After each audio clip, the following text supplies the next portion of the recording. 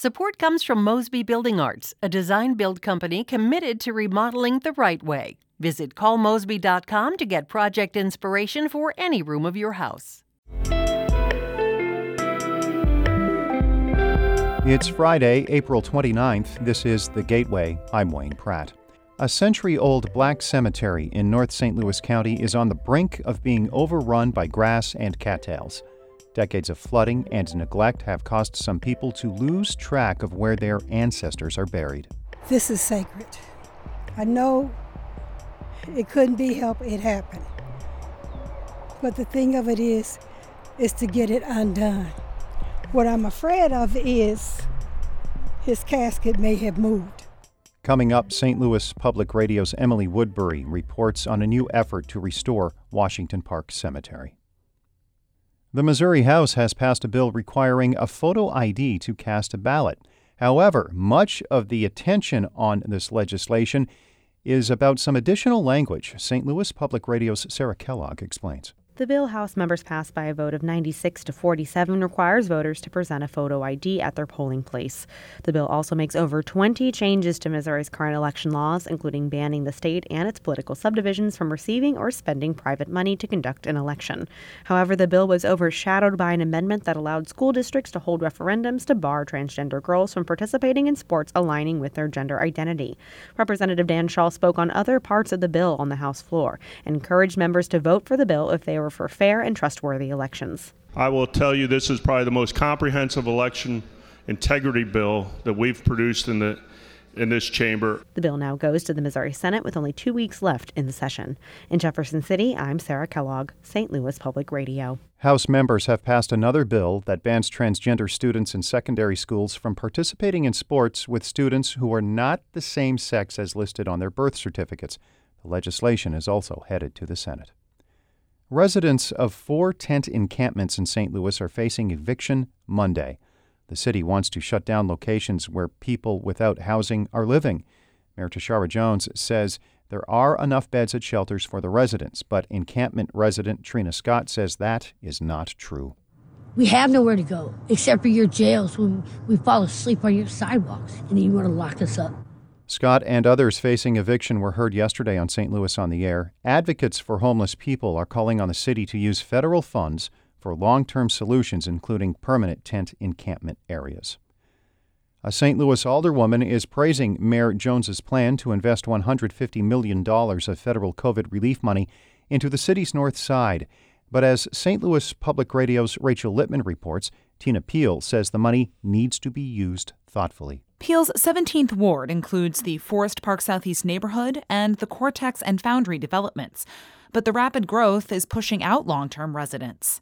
The mayor's plan for the north side includes a pledge to include neighbors in the process of development. Peel says that's a good first step. But she says her background as a city planner taught her that the conversations need to go deeper. How are we going to develop the city? What do we want the city to look like in 50 years? Who do we want in the city? How is this city going to be better? Peel was a guest on the Politically Speaking podcast. I'm Rachel Littman, St. Louis Public Radio. Administrators at St. Louis Public Schools and charter schools plan to distribute locks to ensure gun owners keep their weapons out of students' hands. Educators for Gun Safety is working with the St. Louis Public Library, Lock It for Love, and Women's Voices. The initiative will give out its first gun locks May 7th at Vashon High School. Confluence Academy's CEO, Candace Carter-Oliver, says organizers want to make sure gun owners have the devices in the next few weeks to keep students from shooting themselves or others. School is coming to an end, and the summer months or vacation is approaching. So this is fresh on our minds as our children tend to spend more time away from school. We must get weapons secured before kids get home. The St. Louis Public Library is already distributing free gun locks.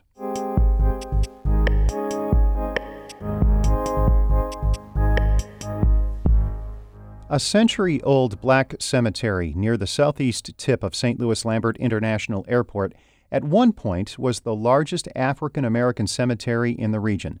More than 42,000 people are buried across land that's about the size of 32 football fields. St. Louis Public Radio's Emily Woodbury reports that after decades of desecration, flooding, and overgrowth, volunteers are now working to bring this hallowed place in North St. Louis County back from the brink.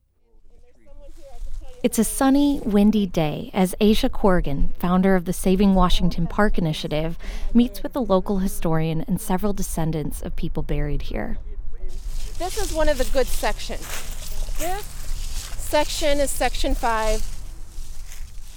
One of the descendants here today is Dolores Lang. She lives in North County and, along with her mother, is here to visit her father's grave. My dad was well liked. He was well liked in the city of Kinloch.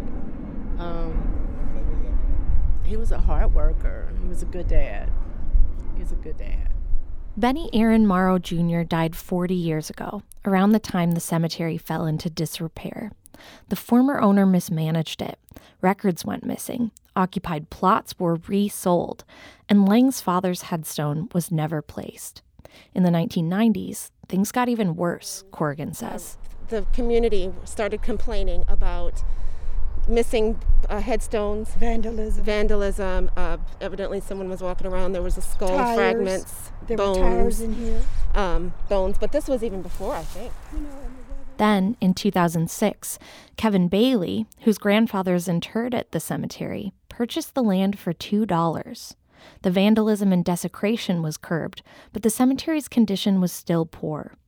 Many people say Bailey had good intentions, but the task of restoring the cemetery was just too difficult.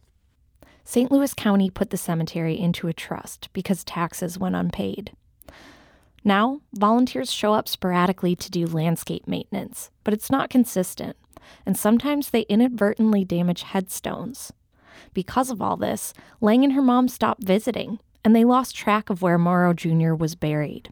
That's until Spire employees cleaned up a portion of the cemetery and used GPS equipment to track the locations of those who were buried without headstones. Today, Lang and her mom are seeing Morrow Jr.'s grave for the first time in 20 years. They place a bouquet of flowers where he lies between two other headstones. It just means so much just to know that we can come here and know where he is and that he continue to rest in peace. As we head to other sections of the cemetery, it's apparent just how much work there is to do. Gravestones are toppled over, and others are cracked and chipped from improper landscape maintenance. Countless markers have sunk beneath the surface. The land has shifted and morphed since people were buried here. Corrigan says geospatial technology can be used to redraw the plots. The stones are sliding down the hill. So not only did we dig them out of the ground, we have to now get the geospatial map so that we can put them where they're supposed to be, because we don't want someone's headstone over there, but they're buried over there. And so that's what's happening there. So that's Next, we get to a section of the cemetery that's in a particularly dire state of disrepair. It's downhill from Interstate 70. Planes take off overhead. Billboards owned by DDI Media used to tower above this area. The billboards were removed in 2020 after years of protest from descendants who yearned for a more sacred place to visit. And because this land is partly owned by DDI, St. Louis County, and the Missouri Department of Transportation, Corrigan says there's confusion over who's responsible for upkeep. So MoDOT's going to point DDI is going to point the finger at MoDOT. MoDOT's going to point the finger at DDI. Or they might point the finger at St. Louis County if they own that ditch strip. Whoever owns that strip is part of the problem. Alma Norman says her father's grave is just up a hill from the ditch. She finds it with help from a series of photos she took on her phone to serve as identifying markers.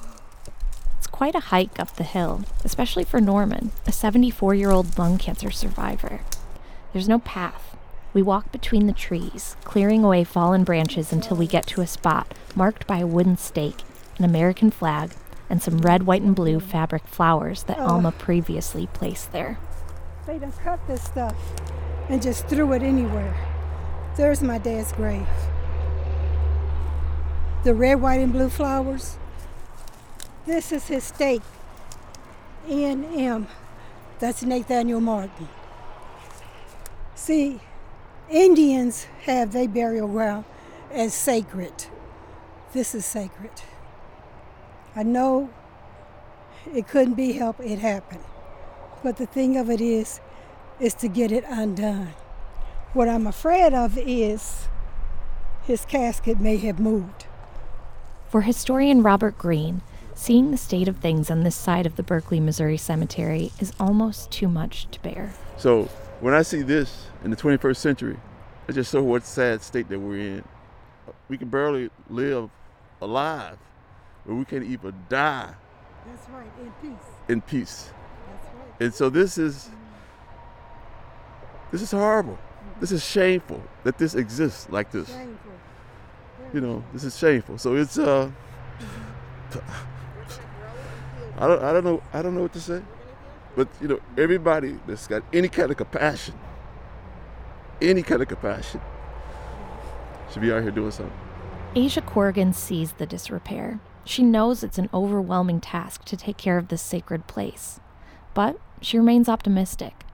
She will keep unearthing gravestones and resetting them, one at a time. I could probably lift that one. That one's about my size, or about the size I can lift.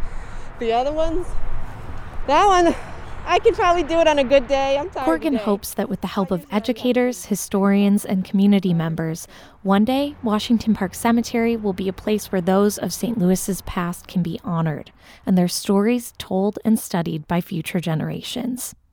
I'm Emily Woodbury, St. Louis Public Radio. Our Shula Newman edited that report. Shula is the executive editor of St. Louis Public Radio, a listener-supported service of the University of Missouri-St. Louis. Music by Ryan McNeely of Adult Fur. I'm Wayne Pratt. This has been The Gateway.